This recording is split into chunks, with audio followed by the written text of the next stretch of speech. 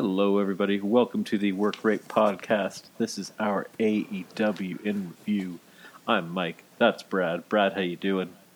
I am excellent. Just ate a big old plate of spaghetti, so I'm ready to talk about Dynamite. How are you? Very nice. I am good. I'm good. I'm good. I'm drinking a pop, so if I burp.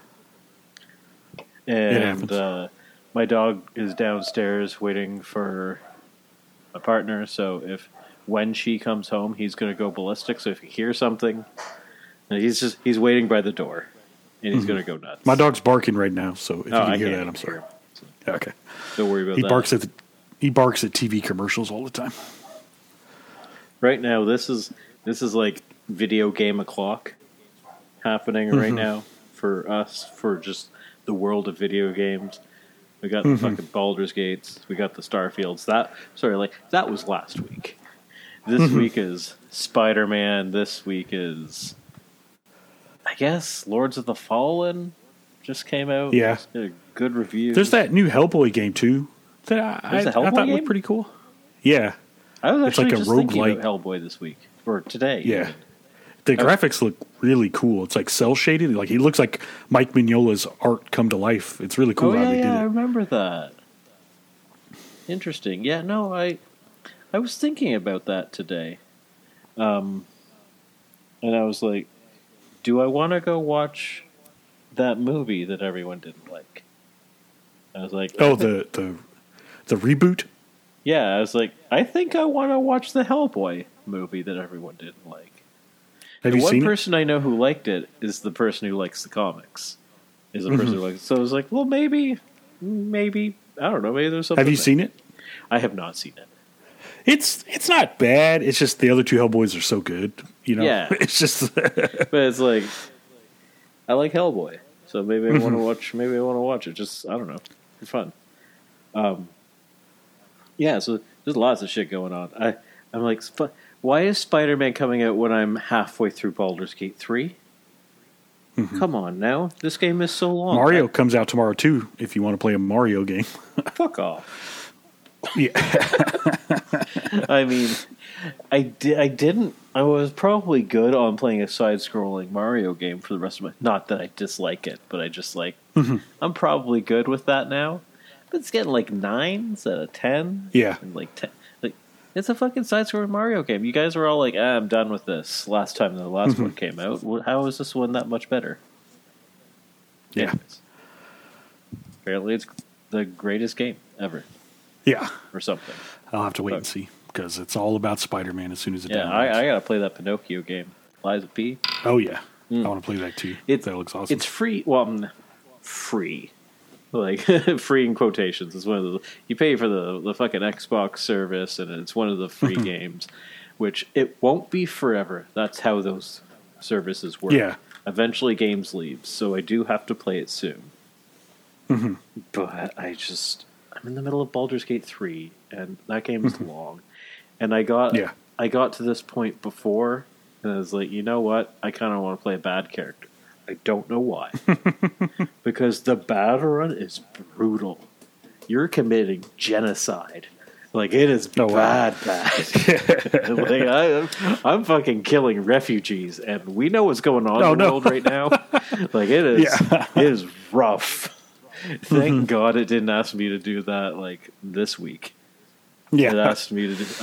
I did that, like, a couple weeks ago. I was like, yeah, kill these refugees. Fuck me.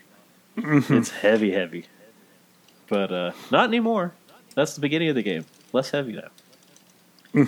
Now I'm trying to fight a bad guy. I really wanted to romance this one female drow character, like dark elf character, and you can only get her as a companion if you're evil. Like, you got to do the horrible shit in order to get her on your team, and I was like, okay, I kind of want her on my team, so yeah. Fuck this village. And fuck... I don't know. It's like, I killed hundreds of people. And like, men, women, children, their dogs. Like, fucking everything. Brutal. I guess I just fucking spoiled Baldur's Gate 3 for people. But He said it's the beginning, so Yeah, it is the beginning. It's the first like major plot line of the game. Like within the first hour, you know what's up. I chose the bad route. Yeah, so Dynamite was fun. It was kind of story heavy, actually quite story heavy. Like I looked at the card at the beginning for what was coming. I was like, is there fucking more than 3 matches on this card? What's going on? Yeah. They added more matches, but they're just squashes. So yeah, it was very story heavy. But I did see, I was scrolling Twitter or X, whatever the hell you want to call it, and Not X. Somebody posted, yeah, me either. And somebody posted the ratings, which I hate when I see them because I try not to care about it. Yeah. But they're back up. They're at 900,000 this week, so that's good. Yeah, that's they average between 8 and 1 million. That's just they fluctuate depending on what else is on TV. That's what it's going to be, and I think people should stop caring because they get most of their ratings off of they double it, or they get like 50% more, 50% to double their ratings over a week's span of people watching recordings or watching on services. I watch it on a service. I'm not being counted. Yeah. You're watching it on a service. You're not being counted. Yeah, I watch it on YouTube TV. It doesn't get counted. As all these things start rolling in, that's why AEW and Warner are able to put out like 1.5 million people watch this, and legally that's true. Like they're legally allowed to say that because 1.5 million people did. They just didn't watch it on cable. I moved into to this apartment 2 months ago, almost now at this point. I have not watched the TV channels on my TV. I watch TV every night. I have not used the channels. I'm using apps to watch all the shows. Shows that I maybe could be watching on TV. I watch my sports through an app. I have 2 different apps for 2 different sports channels. Those don't get covered, and those are the 2 channels that cover wrestling. So, the only reason why I have YouTube TV is for wrestling. Otherwise, I just watch everything on like the streaming services. That is one bit of news. Fucking NWA got picked up. Oh yeah. They're going to be on CW of all places. Has the CW ever had wrestling? I was just about to say, I saw it the other day. I'll flip it through YouTube TV. They have Women of Wrestling on CW. Okay. It's like an hour-long show every Sunday or something like that. I watched it. It's really corny, but like it had an indie wrestler I like, Delilah Doom, on there. She's like, her gimmick's like an aerobics instructor. Are they the people that do like the superhero gimmicks? Yeah. It's the one that AJ Lee started. Yeah. So they have that on CW. So, I mean, they've had wrestling before, and that's where here in the States, at least, Ring of Honor used to air, was on CW. Okay, so there is a bit of a history there. Also, I don't know if he's attached to the company at all, but that channel used to have Stephen Amell attached to them quite heavily through the Arrow and the Arrowverse, and he's quite attached to wrestling. Yeah. Anyway, and then did that wrestling show on Stars, which has since been canceled. Too bad. Good show. I didn't have Stars. I never watched it, but it looked good. I watched the first season during the pandemic, and I fucking loved it. I loved that show. When the second season came out, I never turned it on. It's just how I am. That new movie, The Iron Claw, looks really good. Looks incredible. I want to see it in theaters, but the amount of time I go downtown to see a movie, which is where it'll be playing, is zero these days. So I'm lucky enough to literally 3 minutes from my house. There's a movie theater. Like I can walk there if I want to. Oh yeah, no, there's one that is same. Sorry, the arms of my chair are loud if I press on them. There is a movie theater like 5 minutes away from me. But it gets the blockbusters and the kids' movies. not the A24 movies. It's rare. Yeah, the theater by me will get like the A24 movies like 2 months after they've been out. You know, like super late. There is like one of those like old marquee theaters that's like it's literally been open since 1914. About like a 20-minute walk from me, which will get stuff, but each night is a different movie that's playing there. Oh, okay. Like they have like a monthly schedule of what they're going to be airing. So it will probably get it at some point, but that's the amount of times I'm like, oh, this schedule doesn't work for my life right now. And then I don't see movies that I've been waiting for. Happens all the time. Yeah, every time I'm like, all right, I'm going to go see this movie, something happens, and then I don't see it until it comes to streaming somewhere. But that movie does look fantastic. Which MJF is in it. So he is. I don't know who he plays. He plays a Von Erich. Does he play? He plays the youngest brother? No, he plays. I guess in the '80s when some of the Von Erichs passed away, they brought in a new Von Erich, the fake Von Erich. Yeah, that's who MJF he plays. Okay, I was going to say because he's too jacked to play the youngest brother. Yeah, because the youngest brother comes in and he's scrawny and he can't wrestle. Yeah, he plays the fake Von Erich. Okay. Yeah, I can't wait to watch that. Their story is fucked. Yeah. There's a Dark Side of the Ring about it too, which is really good. Really good. The new Von Erichs are still wrestling though, as far as I know. Yeah, they're in MLW. Yeah. Still. I wonder how they're doing. Because before I heard they were good in the ring, but didn't really were a little rough around the edges on the mic. But yeah, the last time I watched any MLW, they were going for the tag titles, but that was like 2 or 3 years ago. So I'm interested to see how they're doing. Speaking of MLW, how the fuck is that fucking Uso still there? I don't know. He just re-signed too. I remember reading that a couple of years ago. That's crazy. Move on, man. Yeah, I know they love you there, and he must be having a great time. Yeah. Well, he's like their top guy. All their he's like budget the ace must of that be company. going towards him and Hammerstone. Just those two guys. For sure. To keep those guys in, yeah. Because, I mean, Kurt Bauer, he's a millionaire. So, I mean, so it's probably all the funds are going towards those guys to keep that place afloat.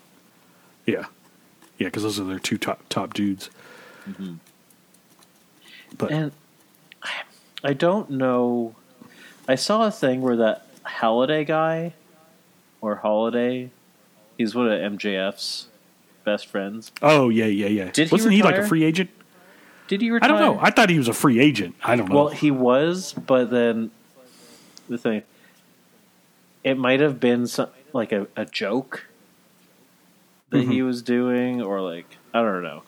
It was something like maybe it could have been a fake retirement to like, I don't know, like in character on. It was maybe something he's on the Twitter. devil mask guy in AEW.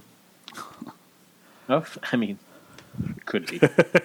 That would be a little inside baseball, though. Yeah, people wouldn't know who he is. But for him to be like MJF's best friend, to come in and be the guy to betray him would be cool.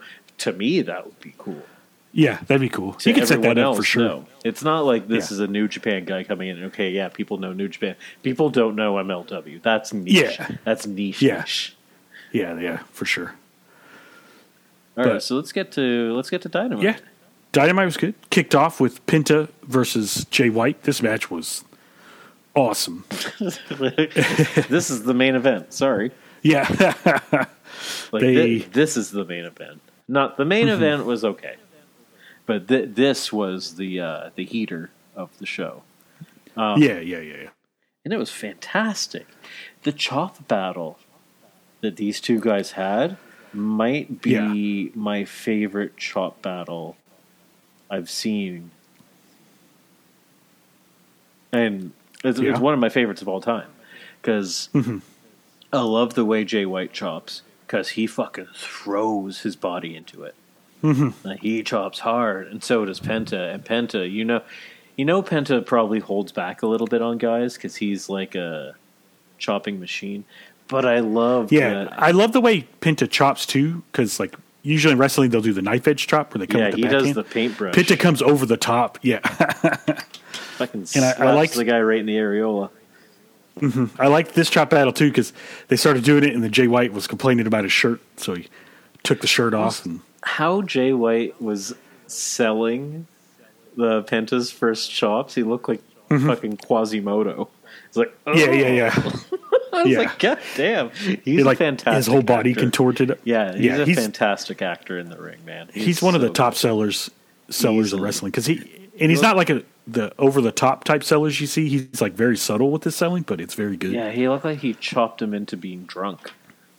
He chopped him so hard, he's like, whoa. And then, he's just like, no, you take off this fucking bib that you wear. Take off your bib. So he takes off the shirt, and we finally get to see fucking... I love when Penta takes off the shirt, because he's jacked. Penta is... I was going to say, he does not need to wear a shirt at all. You think he's kind of chubby because of the shirt. He's not chubby. This man's cut. Yeah, he takes off he's the in shirt. phenomenal shape. These guys just go fucking ape shit on each other. Like, there was urgency. That's what it was. Yeah. There was urgency to these chops. Like, sometimes it's very methodical. There was nothing methodical about this. They were just fucking tearing flesh. Yeah. This whole match, they wrestled pretty quick this whole match. I love Penta's Made in Japan. Oh my, it's so fast. It's so And fast. I don't know if it always happens this way, but the way Jay White got into it was cool because Penta got him in the pump handle position, and then he tried to elbow Penta, and Penta blocked it, and the action of him blocking it caused him to like be able to flip him for the Made in Japan. I thought that was really cool. Coolest move of the match, though, was that fucking, like, avalanche into, like, a spinning jackhammer that Penta hit. Yeah. I was like... He got him up in the Death Valley driver position and then did a spinning jackhammer. I don't know how to describe it. When he did, I was like... Even the commentators like, what the fuck was that? Yeah, they're like, we got to see that again. I don't know what that was. It's like, damn, Penta, you got to tell us what your moves are called. You can't just fucking do something cool and then not tell us. I would love to see him add that, keep that in his repertoire. That was fantastic. Even if he made that his finish, that'd be cool. You know what? I'm loving skinny Jay White. Because for people that don't know, he is a lot more cut and a lot thinner than he was when he first showed up in New Japan. Yeah. When he showed up in New Japan, he wasn't heavy, but he was a big dude. Well, if you go back and watch, like when he was a young boy, like most young boys are super skinny, and then when he came to the States for his excursion, that's when he put on a lot of muscle. Because if you watch him, like when he'd show up in ROH, like he got bigger every time you saw him in ROH. Yeah, and he used to be a high flyer. Yeah, he showed up in New Japan and was bigger than Kenny Omega. Like made Kenny Omega look small when he beat him for the U.S. title. Now he's smaller than Kenny Omega. Like he's a lot. He cut down on a lot of the body fat. He seems to have a little less bulk with the muscle, but it's a lot more cut and a lot more toned. Like he's ripped, like compared to what he was before. But he was a big body guy before. He's not a big body guy now. You remember when he's very slight now. He would show, like him and Tanahashi would always have like ab-offs before their matches in New Japan. He would win those ab-offs now. He didn't before. But like he was a bit he looked like a powerful man before. He doesn't look powerful now. But he is. He has the same amount of strength, but he's a lot slighter. So I think it's maybe made him a little faster. Probably. But it really helps with his sort of like swarthy pirate look that he has. I was gonna say it adds to his character of like being. Like it really does. Slimy. He seems a lot. Did you just say slimy?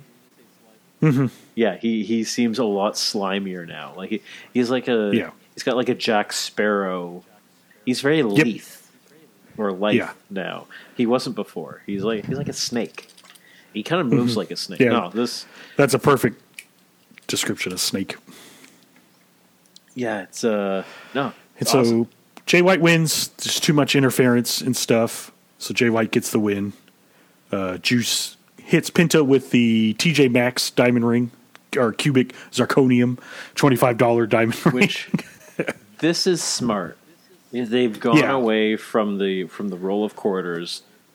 They're like, okay, you know what? Too much like legitimate legitimate anger towards the company and risking Juice Robinson's future. Yeah. Because you can't go down an anti-Semitic road. I understand what they were doing. I understand they were playing up on MJF's story. And MJF is actually, I didn't talk about this before, MJF is currently doing a anti-Jewish hate. Yeah, he's gonna have like a speech somewhere soon, right? Yeah, he's leading like a seminar. Well, yeah, I don't. That's sort of a double negative, but like an anti-Semitic bullying campaign. He's sort of the face of it, and like to combat bullying towards Jewish people.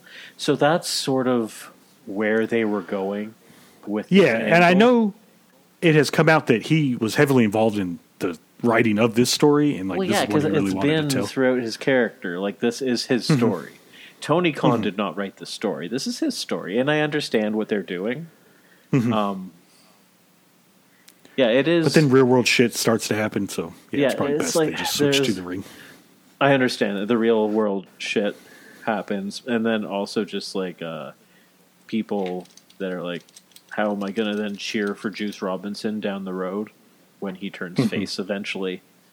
How does that happen? That's fair, because I made the comparison to movies or books or whatever to actors, but like that anti-Semitic character in a movie gets defeated or dies, and that's just the end of that character. Juice Robinson keeps going.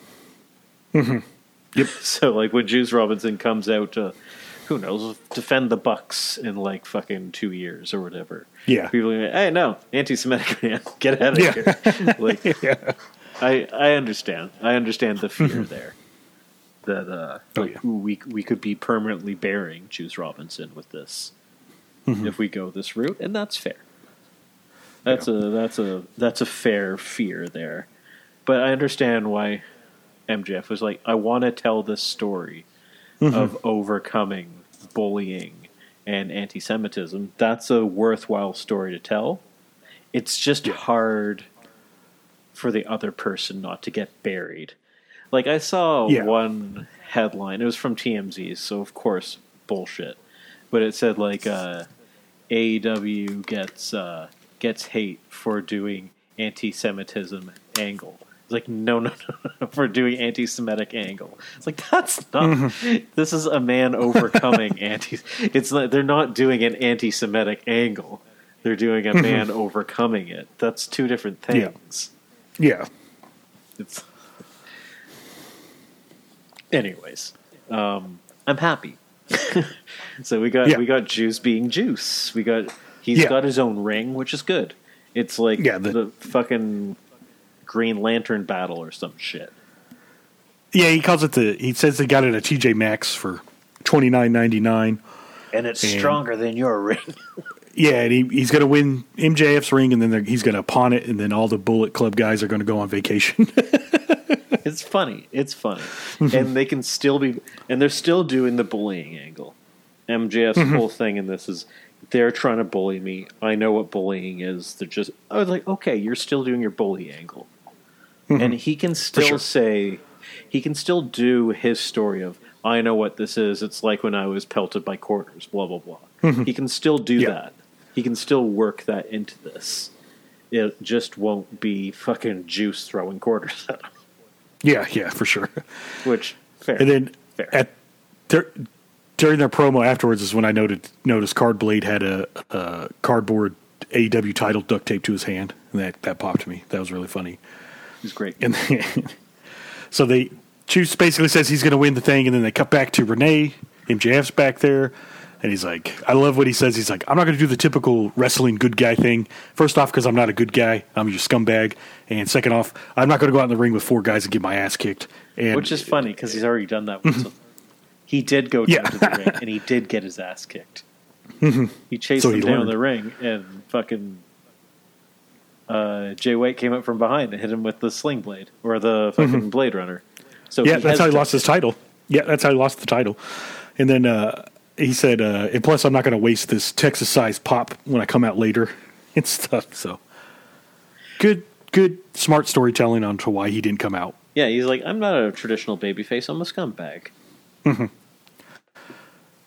And then while he's talking, Acclaim walk up. I forget what they say. They say because Bullet Club still says if he can find 3 partners, they'll help him out. Renee says, hey, so if you talk to Adam Cole, because you're going to have, you need to get a team together. And he's like, oh, I haven't. And then the Acclaim come up, and Max Caster's like, hey, man, we're here for you.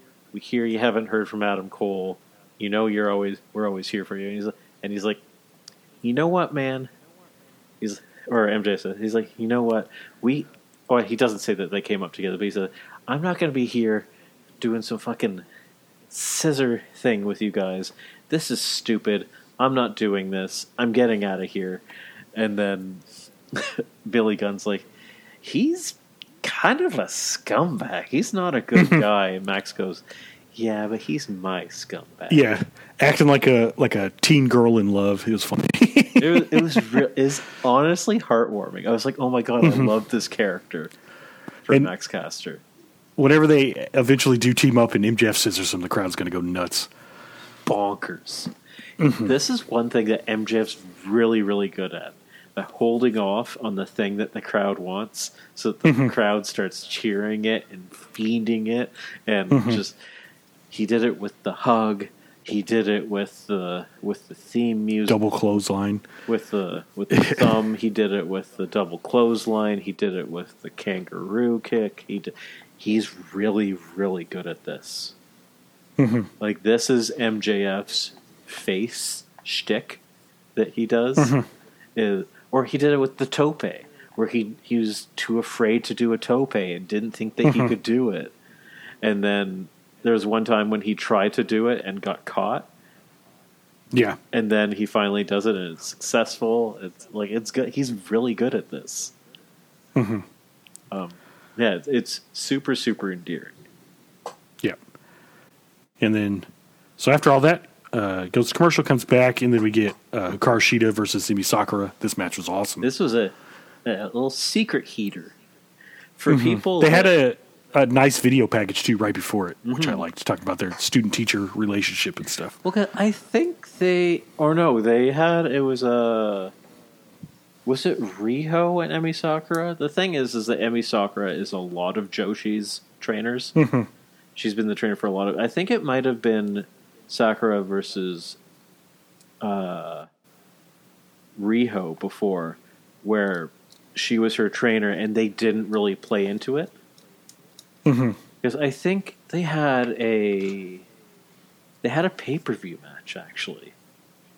It was the first Full Gear, like the very first one, and they had a match there and they didn't play into it. And I remember I was reading a podcast, and they're like, this is a baked-in storyline. You need to be hammering this home. And they finally did it this time with the package, and it was good. And I like that. But fucking Emi Sakura can go, man, and people don't realize. For people that didn't watch that one tournament they did with the Japan side and the AEW side. That was a lot of fun. They need to do that again. It was amazing. It was the best women's matches. It was the best women's matches they've had in AEW, and Emi Sakura's matches were phenomenal. The match she had with Venny is to this day my favorite AEW women's match and one of my favorite AEW matches. Yeah, that match is good. We are still kind of being robbed of our Shida versus Venny match. I know Sheeta has said that she wants to have that match in AEW, so hopefully they let it happen. For people that have not watched that, it's on AEW's YouTube channel. Go watch the Japanese matches from that time. There's no crowd. It's just in Japan in a fucking studio. It's like a warehouse, with nobody there. But the matches are some of the best matches I've seen. Emi Sakura chops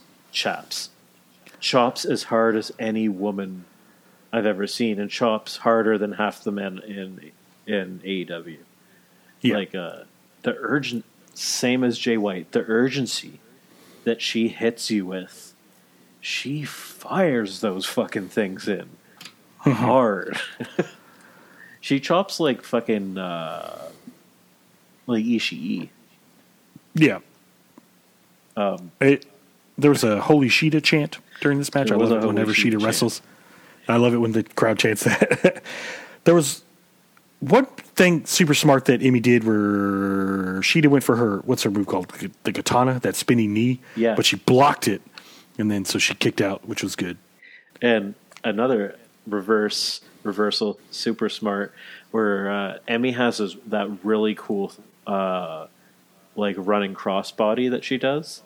And fucking Sheeta just kicked her right in the fucking gut. Yeah, that was awesome. I was like, right in the gooch. Yeah, that was awesome. It's like, God damn, that looked fucking painful. I love when she does that through the ropes, though. It wasn't as clean as normal when she did it. Yeah. But when the person's on the apron and she flies through the middle rope and hits it, oh my God. Yeah. Emi Sakura is the best, but she doesn't get over. Not with AEW crowd, at least. This was probably the most she has gotten I was going to say, I saw somebody had one sign that said, Emi is my queen. So Emi's my somebody queen, liked man. her in the crowd. Yeah. I don't know how they knew that she was going to be there. Maybe they saw the card early in the night or early in the day. Yeah, maybe. You texted me like 2 hours before the show. Yeah. About it. And I was like, ooh, okay. Maybe this is the sleeper match of the show right here. And it was. It was awesome. These two can go. It's very good. And Emi's like fucking 40 years old. Yeah, she's been going for a long time. Fucking hell. Like you said, she's trained like a lot of the top Joshis now. She's trained. So yeah, her fucking like backbreakers are amazing. And they went fucking dueling with them too. Like Yushigoroshi style backbreakers. Lovely match. Loved it. Sheeta wins with a full-on katana. They had a good camera angle of it, too. You could see her connect with the side of her head. I really like the camera angle they used on the finish. Yeah, I still, to this day, I don't know how they protect themselves from some of these strikes. Yeah, me either. I don't know.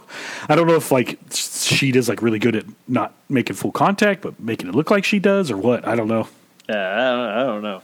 And then you see sometimes they are hitting they just are hitting each other. Yeah, I was going to say that too. Maybe since Sheeta and Sakura are friends, sometimes when friends wrestle each other, they lay it in a little bit more. Well, yeah, like there have been times like I've watched like the matches that Ibushi used to have, and I'm like, how the fuck do you just fucking boot people in the head, or like the fucking running double cheek hits and the fucking. Like, all these things. But then there's the time when fucking Will Ospreay just straight up knocked out Ibushi. He did just fucking elbow him in the back of the head. And Ibushi was out for months. Yeah, which I can also... Ibushi's crazy enough to where he would just... Yeah, that's fine. Just hit me. Well, yeah, so sometimes they're like, okay, in this match, on this stage, fucking crack me. And, I mean, like... Kenny Omega took a fucking steel chair to the head. They've banned that shit twice in AEW. He still did it. So, yep. So after the Sheeta match, it goes to a backstage pre-taped vignette of Adam Copeland talking to Renee. Pretty much the same stuff he's been talking about him and Christian are best friends, and he didn't come to AEW to steal his thunder. He just wants to hang out with his friend again, and he's not going to wrestle Christian. That was like the biggest takeaway, is that he's not going to wrestle him, which they're totally going to have a match. But yeah, but he says, I was just going to say, he said Luchasaurus and Nick Wayne need to watch out. Yeah, so he's going after them, but he's not going to do anything to Christian. Yeah. But he also said that Christian was up for him coming to AEW. He was excited for him to come to AEW. He knew that he was going to team with them again. That was the whole plan. That was the reason he was coming. Christian knew about it. And then the closer it got, the more it seemed that Christian kind of got afraid of it. Stopped talking about it. And then he finally shows up and he betrays him. But like he said, he's like, I'm not going to fight him. But that just means that Christian is going to attack him. Yeah, for Christian's going to beat him down. He's going to get his goons to beat him down. But this is cool. It was earnest. And I like that he calls him Jay. Yeah, me too. It's weird. Like, it's a little fourth wall-ish. Or like breaking the immersion, but it's breaking the immersion in a cool way. Yeah. It's still weird to call Adam Copeland. Like, I still want to call him Edge. Yeah, but yes. But yeah, no, I kind of, I don't know. I like this. I like when AEW does these like very like earnest storylines. It's good. Where it like goes into the like their history, who they are as people, as opposed to the characters they play on TV. Like, he's not playing Edge. He's playing himself. He's playing the guy that left WWE. Yeah. Not the character he was playing in WWE. He said, like, Christian would still be working a fucking 9-to-5 job had I not dragged him into WWE and had the rocket put on my back. He wouldn't even be wrestling. Which is just going to fuel Christian even more. Which is going to fuel his anger. So that was another cool part, too, I thought. When he was like, Christian wouldn't even be wrestling. If he said, what did he say? He'd still be in IT in South Ontario. I like that. And then, so after that, we cut to the ring. Ryan Namath's in there. And then we get Wardlow, another Wardlow squash match. But this time it only takes one power bombs him with a wedgie. He lifted him into the air with the back of his trunks so that Hunk was stretched as far as the eye could see on his trunks. And then one power bomb by his wedgie. Yep. Amazing. And then this time, instead of him leaving through the crowd, Tony Schiavone's out there, says, hey, what's on your wrist tape there? And we finally get actual confirmation that he's got MJF written on it. So he's coming for MJF. And then Wardlow pushes Tony Schiavone over. What a heel. Ooh. He's a heel now. That's the heel turn. Yeah. Push Tony. Yeah, because the crowd started booing him after that. They were chanting Wardlow, and then he pushed Tony over. He doesn't have cool hair anymore. He's got hair like a little teenager now. Boom. Yeah, he does. Him and my son have the same haircut. He's got that floppy teenager hair going. Yep.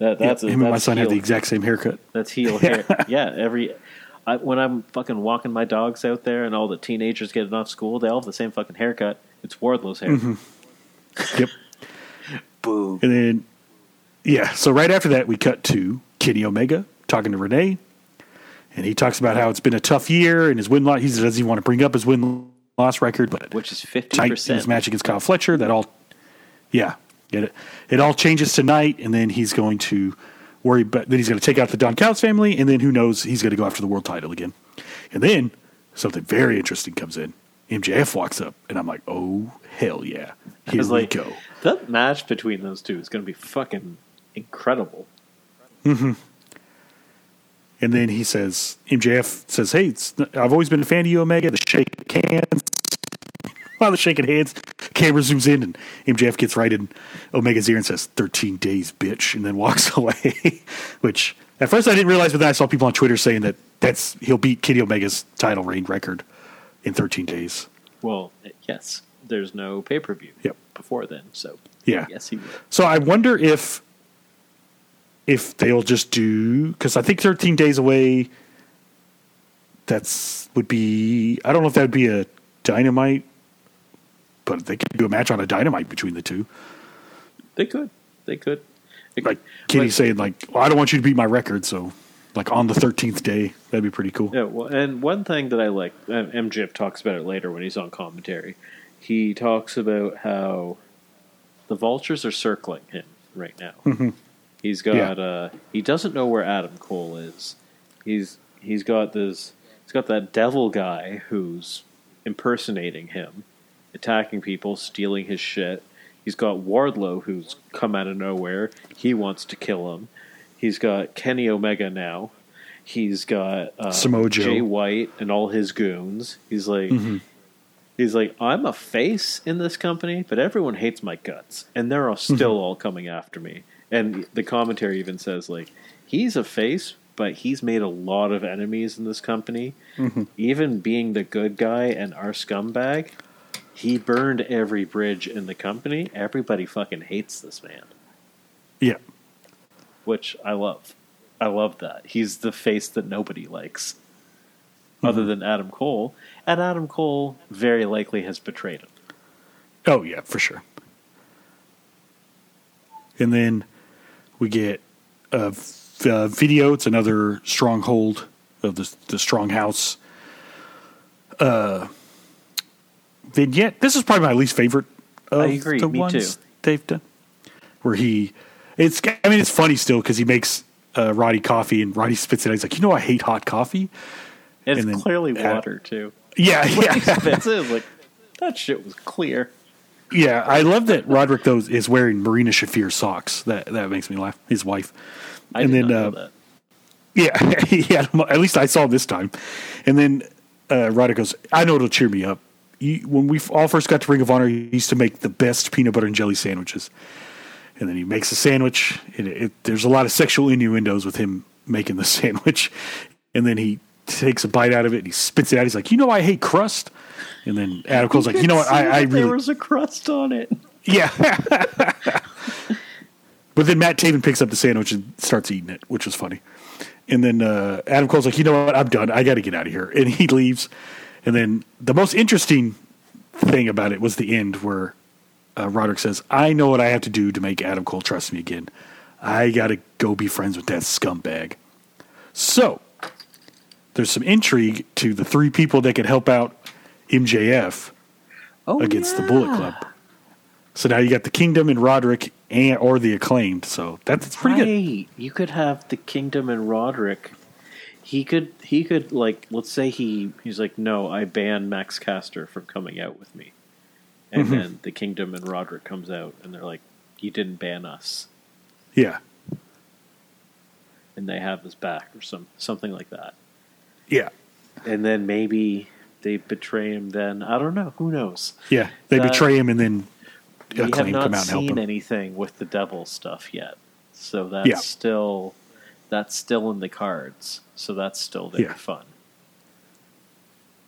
Yeah. And then after that, we cut to the ring. Tony Schiavone's in the ring again. He says, I have no pleasure in calling out the next person.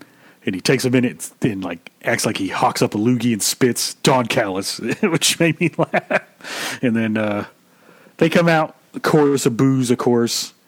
I forget all they talked about. I know Hobbs said that on February 22nd, 1998 was one of the greatest nights of his life because he's going to beat Chris Jericho, which turns out is also the night of Super Brawl 8, where Chris Jericho defeated Juventud Guerrera and took his mask off. So there's some history there. That show took place in the Bay Area, which is where Hobbs is from, so it all checks out. Yeah, no, I believe that. Mm-hmm. That's awesome. I love that they do that shit, man. Yeah. You're just like, this is the night, and you sent me the DVD cover. I was like, damn, okay. Yeah. A wrinkly ass Hulk Hogan on it. Yeah, Hulk Hogan versus Sting. And then, because what do you say, they were supposed to meet Chris Jericho, but Chris Jericho pushed his grandma over or something. Pushed his grandma over and then told me to shut up. Or told me to sit down or something like that. Mm-hmm. He's I've been waited seething for 27 years. Yeah. And then they show clips of him just hitting spine busters on Chris Jericho over and over. And then Callis gets back on the mic. That promo was good, though, from Hobbs. Yeah, that was really good. Fire, I'm liking Hobbs and Don Callis family as long as they keep it up like this. Who knew? Yeah. And I think Callis gets back on the mic. Yeah, because he calls Kyle Fletcher a scab or something like that. And that brings out Kyle Fletcher. They start arguing, and he says, if you could beat Kenny tonight, maybe we'll let you back in. And then that brings out Kenny immediately, which I liked that this whole segment went straight into the match. Which was good. And yeah, Kyle this match was Fletcher's very good. Having like 5-star after 5-star after 5-star matches right now with all the best wrestlers. It's like when Darius Martin got hurt and Dante was just like thrust into the spotlight. Yeah. Or like Dax last year when Cash was hurt. Dax was having all those awesome singles matches. Yeah, no. So they have an incredible match. And Don Callis the whole time on commentary is talking about how amazing Kyle Fletcher is. How he's such a blue chip prospect. How he's gone, oh my God, this guy is 6'5", 230 pounds. He is incredible. And as soon as Kenny Omega hits the One Ring Angel, he's like, this guy sucks. Yeah. And that's what he did last time he wrestled too. It's really fun. Mm-hmm. Yeah. There was one move section that I need to bring up. Kenny Omega's V-trigger it was a powerbomb into V-trigger. Powerbomb into V-trigger. Like he just, it's so disgusting. It looked like he just killed Kyle Fletcher. Oh my God. Yeah, Kyle Fletcher's putting in work right now, getting destroyed in every match. Eventually he's going to win. I don't know what's going to happen. Like there's got to be something's going to come out of this for Kyle Fletcher. Like he's gonna have some sort of like reward or redemption out of this arc because he went in there. Who did he face first? And had an incredible match. He faced Danielson last week. Weekend before last. He faced Danielson. Yeah, and then I guess maybe it was just. What's the match that Don Callis was referring to? Where he let him down. Was it Danielson? He subbed in for Guevara because Guevara's hurt in their tag match against Jericho and Omega. Right. Okay, that's what it was. Yeah, he had that match where he ate the pin, like got destroyed in that match. Yeah. He had that match. Was it against FTR where he took that super flying? He took the super shatter machine. Yeah. Which looked like it snapped his neck in half. Yeah, I think mainly that was because Davis broke his wrist. But oh yes, for sure. But he still ate that finish. And like he's been like getting his ass beat week after week after week in 5-star matches. Just taking like the most punishing pinfalls I've ever seen. Like week after week, and just getting berated by Don Callis in the process. Yeah, maybe he'll get to like slap Don Callis or something. Like maybe he's going to have a match against Will Ospreay or something. Who knows? Yeah, they're friends, so I could see that. Yeah, who knows? Who knows how this works out? But yeah, so it's cool.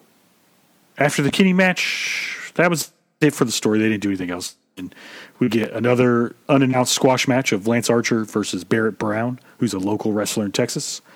I've seen him because he comes up here to Oklahoma sometimes to wrestle. And then I loved the opening because it's like kicking his opponent to the ring, Lance Archer. He just beat him up down to the ring. Kicking him like a tumbleweed. Yeah, he just rolled down the ring, which at first I was like, dang, they haven't had Archer on a while, but they're in Texas, so I get why they have him on. And then, cool this match. It'd be cool if he's back. I hope so. Yeah. He's an asset. The only problem is that, he's the jobber to the stars, if that makes sense. Like that's fine. For sure. You need those spots on your show. There's a role there, and they did put a belt on him at one point. Granted, it was the Japan belt, but still. But it happened in AEW, so that's cool. That's true. And he beat Jon Moxley for it, so. Yep. That match was amazing. Yeah, it was. Was that their Texas Death Match? Yeah. Do you remember the fury with which Jon Moxley was jamming that fucking fork into his head? Yeah. It's like, God damn, he's not a meatball. Fuck. Their Texas Deathmatch, because that was their second one. The first one they had was at Wrestle Kingdom. Yeah. And Lance Archer did something I've never seen. I don't think I've ever seen. I haven't seen it done since, but he put a plastic bag over Jon Moxley's head and tried to choke him out with that. I was like, I've never seen that before. That's insane. Probably never see it again. Yeah. I mean, that's too dangerous. But they're probably like, this isn't okay. That's a little too close to death. Yeah, we literally mean death match. You can't gimmick a plastic bag. I mean, you put some holes no in way. it, but you'd notice it. Yeah. Yeah. So and then, so next we got Swerve and Prince Nana talking about Swerve has a new video coming out. Yeah, and I love. Because Prince Nana's his normal hyped up self until Swerve says, like, I would be excited, but you know why I'm not? Because I'm not the TNT champ. And then Prince Nana's whole demeanor changes, which is awesome. He said, Prince Nana says, oh, you're at Atlanta where all the greatest hip hop guys have all come to perform, and you've got a hit single coming out, so you should be celebrating. He's like, yeah, why am I not happy? Mm-hmm. And then Prince Nana, like, his smile goes away, and he gets all mad too. Yeah. And then he has a little chuckle, and he's like, Hangman, he's like, you messed with the wrong guy. You could have left well enough alone. But he said, like, this wasn't personal. Yeah, he's like, this wasn't personal. I just wanted your spot. I was done with you. I didn't want anything to do with you, and I just wanted your spot, and then you had to get involved. And he said something really cool, like, sometimes you aren't the person that pays for your actions, which is, I don't know what, which is menacing. Yeah, which is menacing. Who could he possibly be referring to? My guess is the Young Bucks, but I know, but you never. But like, think about what fucking Swerve has done. He went to Nick Wayne's house and beat him over the head with a framed photo of his father and busted him. He fucking committed a homicide. Yeah. The Bucks do have a ring in their backyard, so they could do something similar like that where he shows up at their house. Yeah, man, it's who knows? Like, maybe Brandon Cutler's there and he fucking kills Brandon Cutler. Who knows? Yeah. If you hear my dog crying, that's my dog. Hey. I guess Kira's home, but she's outside, so we can hear him through the window.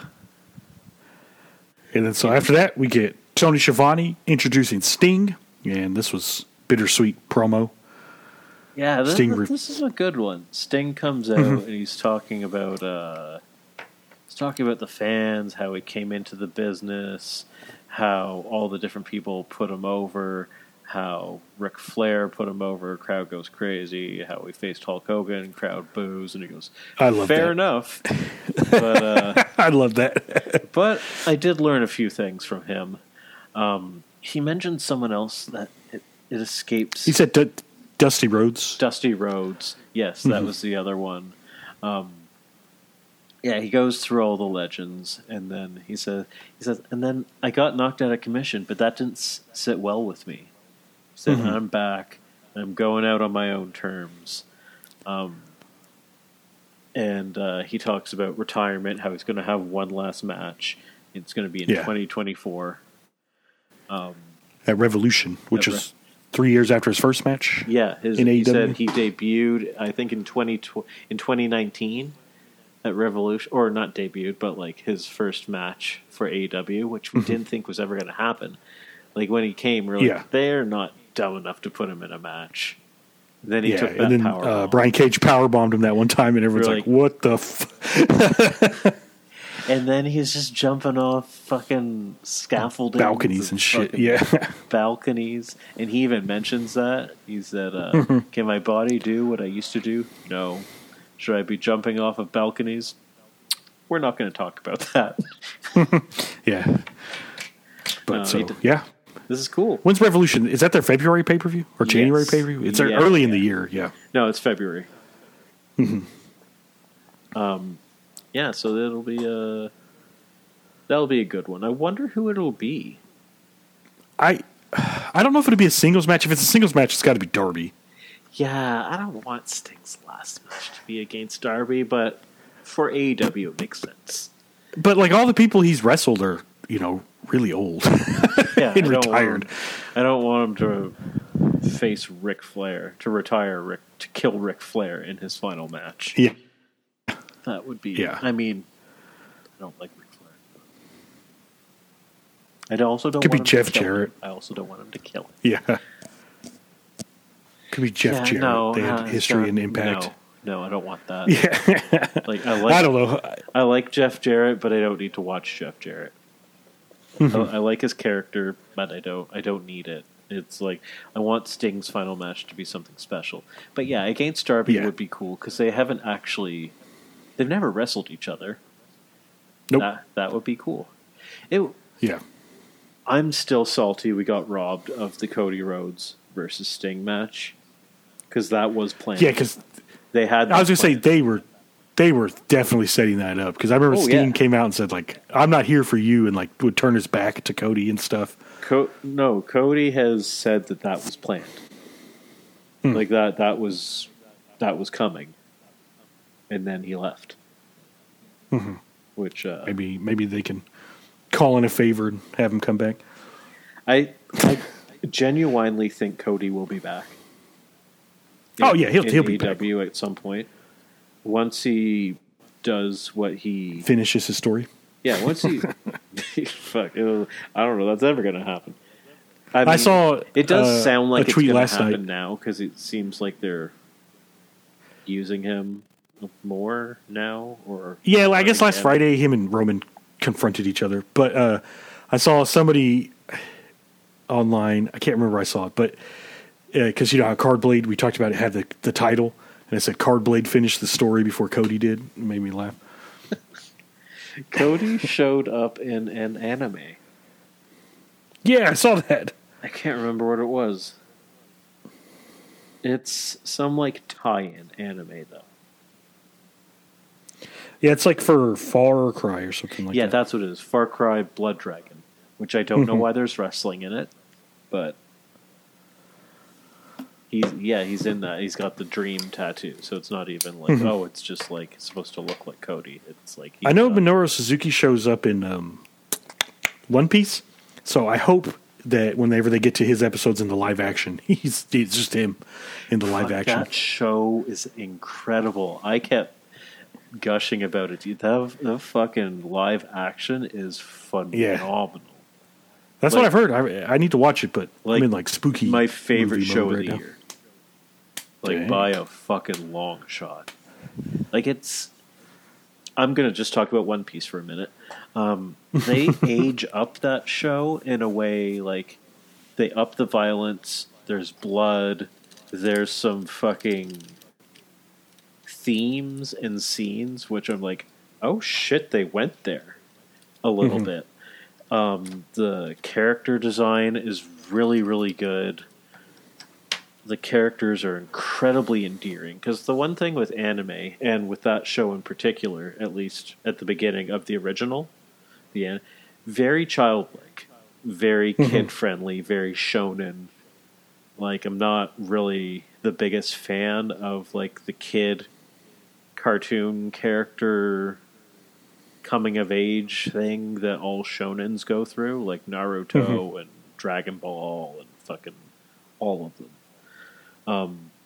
But this show, like the main character, like the actor, so every actor in this fucking kills it, and the production design, amazing. Like the money they put into this is crazy. Every little detail is on point. And normally when they do an anime and like less than 25% of the cast is like not Asian, I'm always put off by it. I wasn't once put off by it in this. It just everything made sense. All the actors nail it. The bad guys look incredible. The acting is amazing. The fight scenes look good because they could look bad. Like he's a fucking stretchy character and shit, doing like anime moves. They call out their like finishing moves and stuff. in it, which you'd be like, okay, that's kind of stupid. And it's okay in anime where someone's like, Kame, spirit ball, fucking, I know I butchered that. I've watched the show. I'm making fun of it. Like they call their moves out like it's a fucking Street Fighter game. And he does it at one point. They're like, what the fuck did you just say? And he's like, heroes have to call out their moves. It makes it cooler. Like, it's funny. And there's swearing in it, which I'm damn sure there's not swearing in the anime.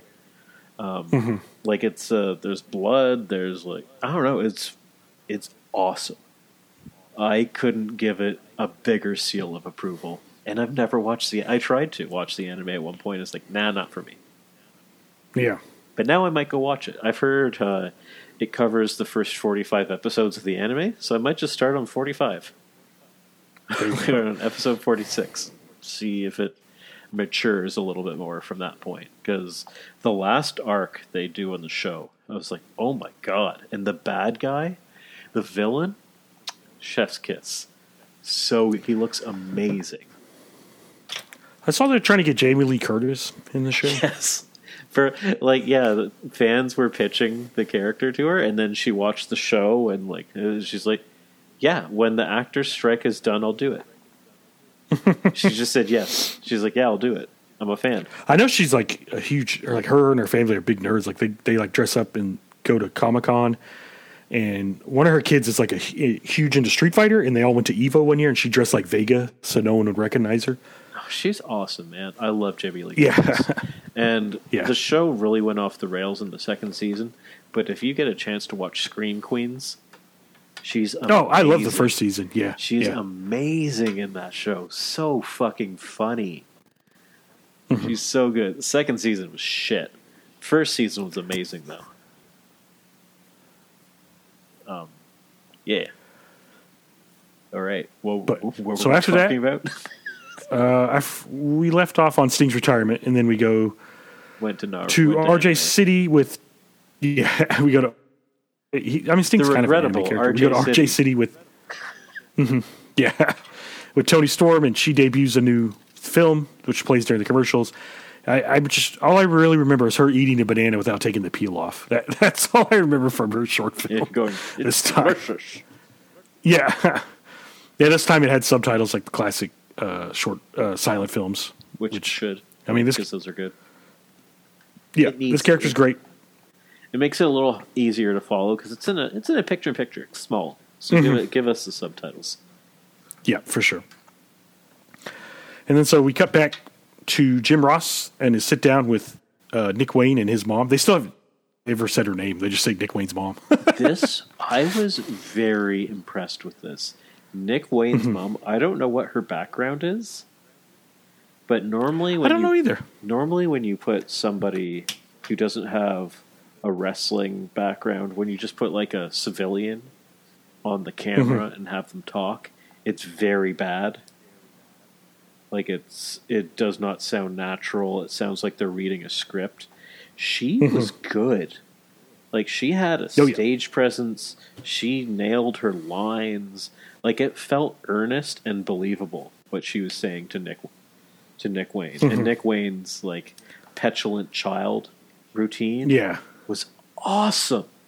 He called her a terrible mom and told her to shut up, and Jim Ross was like, hey, that's your mom. I liked all that. And then Christian comes in, or she slaps him at first, right? Doesn't she slap him? No, Christian comes in and puts his hand on his shoulder and says, like, we're leaving. And she's like, no, you can't leave with this guy. He's not good for you, blah, blah, blah. And then he starts yelling at her again, and then she slaps him. And then immediately she's like, oh my God, I'm so sorry, baby, and all that stuff. And he's just like, you are not a good mother. You should have called me back. Yeah. Yeah, God, that's so good. It's like, this is brilliant, honestly. When I saw that she was going to be on this, I was like, oh no, this stuff never goes well. Like bringing in somebody really who's not used to performing. This is getting. So I don't know what her background is, but she's. His dad legit ran a wrestling school, so maybe she helped out there. Yeah, maybe she had a role in wrestling at some point. Who knows? But I was impressed. I told you, I was like, damn, fucking Mama Wayne's killing it. She's eating. She was very good. Yeah. And then so they storm out and they hear the door shut, and then you hear like a bunch of commotion. And they open the door, Christian's knocked down, and then you see Darby dragging Nick Wayne off, and he throws him over a barricade. And I thought that was going to be it. And then they cut to the announce table, and then you hear the crowd going nuts, and Nick Wayne gets thrown out from behind the curtain, and they start beating him up. But Luchasaurus shows up. Nick Wayne's mouth's all busted open. And apparently he got his tooth like he's cracked or something. Yeah. Because I saw a bunch of, he was at GCW for a long time. Yeah. Like Effie and all those guys were tweeting like, he just had braces last year. Don't do it, Darby. So that was funny. And then Sting shows up. They chase the heels off. I love. So I bet it. Oh, go ahead. Yeah, I love that Christian was yelling, "What did you do to his teeth? What did you do to his teeth?" Yeah, Tony Schiavone on commentary was really good too when Christian went to go check on him, because Tony Schiavone was like, "He broke my tooth, Daddy." Like, that was really funny. My wife got a big laugh out of that. She was dying whenever they said that. So I imagine at Full Gear it's going to be Christian, Nick Wayne, and Luchasaurus versus Sting, Darby, and Adam Copeland. That's my guess. Ooh, interesting. I wonder how they drag Adam Copeland into that. That'd be fun. Yeah, I mean, we still have like 4 weeks, so there's still plenty of time. I mean, that's true. I don't know. Where's Beth? She's still in WWE? Yeah, I think so. She's probably how on did like a they Legends get deal. her to be able to record that line? I don't know. Maybe there's a loophole there. You can use your voice or something. Yeah, probably. Maybe you recorded it under her real name, so she's not Beth Phoenix. I don't know. And then next we had Renee interviewing the best friends in Hook, which I guess Hook should just be part of the best friends at this point. He basically is. But yeah, so Statlander says she wants to give a worthy opponent a title shot, and that's Willow, which they're doing interesting stuff. Willow and Sky Blue, where they're being corrupted by the mist. So yeah, we'll see how that goes. I'm here for that. Mm-hmm. I'm like, it would be interesting to see two of the members depart and just be replaced by two women. Would be pretty cool. Like, you'd have three women and one giant heavy man. I was like, I was wondering where Julia Hart has been, but she just got married, so that's where she's been. Yeah, and her match was only like 2 weeks ago. Yeah. And then she got married to what's his name? I don't know who her. Because I've seen him, but I don't. She was dating I don't know his name. That Shotty Lee in AEW. Yeah. That's who she got married to. Oh, good for them. Congrats. Yeah. And then she's like, and I don't know if it's in character. They got married on Friday the 13th. She posted, so I wonder if she's always been kind of gothy, or if actually hanging out with the House of Black people has kind of turned her gothy in real life. Hey, you never know. Yeah, because I know she hangs out with Brody a lot. Like, Brody always talks about how him and Brody's wife, they'll take her like clothes shopping and stuff. So, yeah, I mean, sometimes you evolve pretty quick. Like, look at Mommy in WWE. She did not come into WWE looking like that. No, she looked like Charlotte Flair type, and now she's the and furthest now she's thing got from all that. kinds of tattoos and stuff. It's like,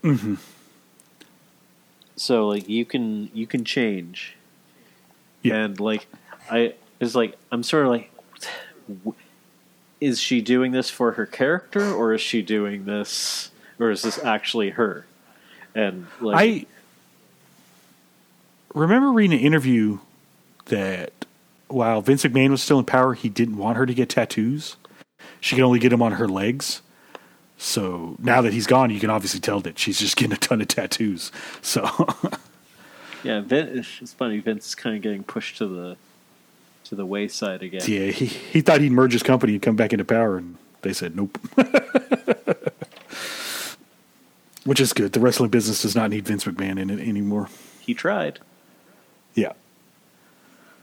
But so now we go to our main event of the Dynamite Dozen Battle Royal. Yeah, it's a Battle Royal. It's a Battle Royal it had like 10 with minutes. all the D+ players in AEW, which I wish they wouldn't do that every time.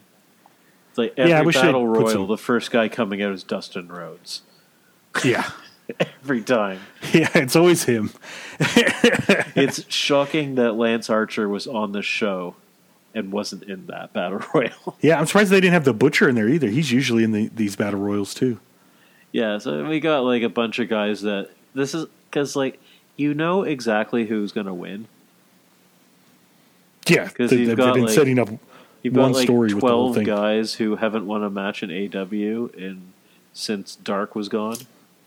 Since Dark's been here, and you've got 2 guys with entrances who have stories, and you're like, oh, okay, I know what's going to happen.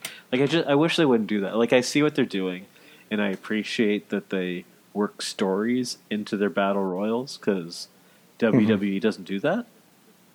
I mean, they kind of do, but not really. Yeah, it's pretty. It's a couple like neutral. Stories within the match. Yeah, they had a couple stories within the match, like Daniel Garcia trying to get his dance off, but Daddy Magic won't let him. Funny. Yeah, and then Jeff Hardy did the dance, which was fucking hilarious. I missed that. And then, Jeff after, because I forget who danced to Daniel Garcia first, and then Daniel Garcia went to do it, and then Daddy Magic told him not to. And it was Johnny TV. Yeah, he did like his breakdance moves. Yes. And then Garcia was going to do it, and then Daddy Magic stopped him, and then Jeff Hardy knocked both of them down, and then he did the Jeff Hardy dance, but then he did the hip thrust, which was hilarious. And then I liked MJF coming down in the middle of the match and gave Dustin Rhodes a bunch of money, but not to eliminate Juice, just to kick him in the nuts, which was awesome. Which is like, I love that MJF's on commentary. He's been watching this match for like 10 minutes. He's like, you know what? Hold on 1 second. Hold on one second. Comes down the ring. He's like, here's $50. And then Dustin kicks him in the balls, and you see MJF go, good, perfect. And then walks back. He's just like, money well spent. He didn't. He truly like in that moment he did not care if Juice got eliminated. He just wanted him to get kicked in the nuts. Yeah, and then so that's basically like the main stories besides Max Caster and Juice. They're the final two. So back and forth while that's going on. Jay White comes out, attacks MJF. You think MJF's got the upper hand because he got the belt back, but then Jay White hits him in the nuts and takes the belt. And then while all that's going on, Juice puts on the $25 TJ Maxx cubic zirconia ring and knocks out Caster and wins the match. So next week we'll MJF still doesn't have his belt back then. He had it back, and then he lost it again. Yeah, he had it for like 3 seconds, and then... I didn't realize that he didn't have it again. That makes sense, because he got not shot. Good stuff. But I like that. This is a really fun Dynamite. The main event, I mean, I get why it's the main event because of the MJF stuff, but that could have been in the middle of the show. Yeah, I kind of... Yes. I kind of think that the main event was the first match, but, like, I get it. I get it. Yeah. I understand. And then, or it could have been the Kenny match, or it could have been, like, there's a... Yeah. Yeah. It was good. A good match. A story-heavy show, which I like. Lots of talking, which I like. I'm really. I know this Friday on Rampage they have Mystico, who used to be Sin Cara, or whatever his name is. He's got 7 different names. But I know once he was announced that he was going to be there, they sold like 5,000 extra tickets, which is nuts. Crazy to me. But they're in Houston, which is pretty close to Mexico, and he's super over in Mexico. So one of the most overlooked men in all of WWE history.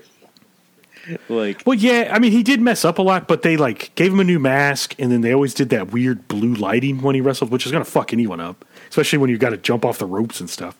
And they gave him that crazy trampoline entrance and stuff. They gave him too much, you know. They didn't let him just go out there and wrestle. Yeah, it's just funny because he was a much maligned character. The fans didn't love him. The WWE didn't love him. Then he was released, and everyone was just like, "Okay, fine, whatever." Yeah. People are like, "No, AEW shouldn't sign him. He sucks." Blah blah blah. Well, you got announced for your show, and you sell 5,000 tickets, so maybe you should sign. God damn. Yeah. And but they are in Houston. He is good.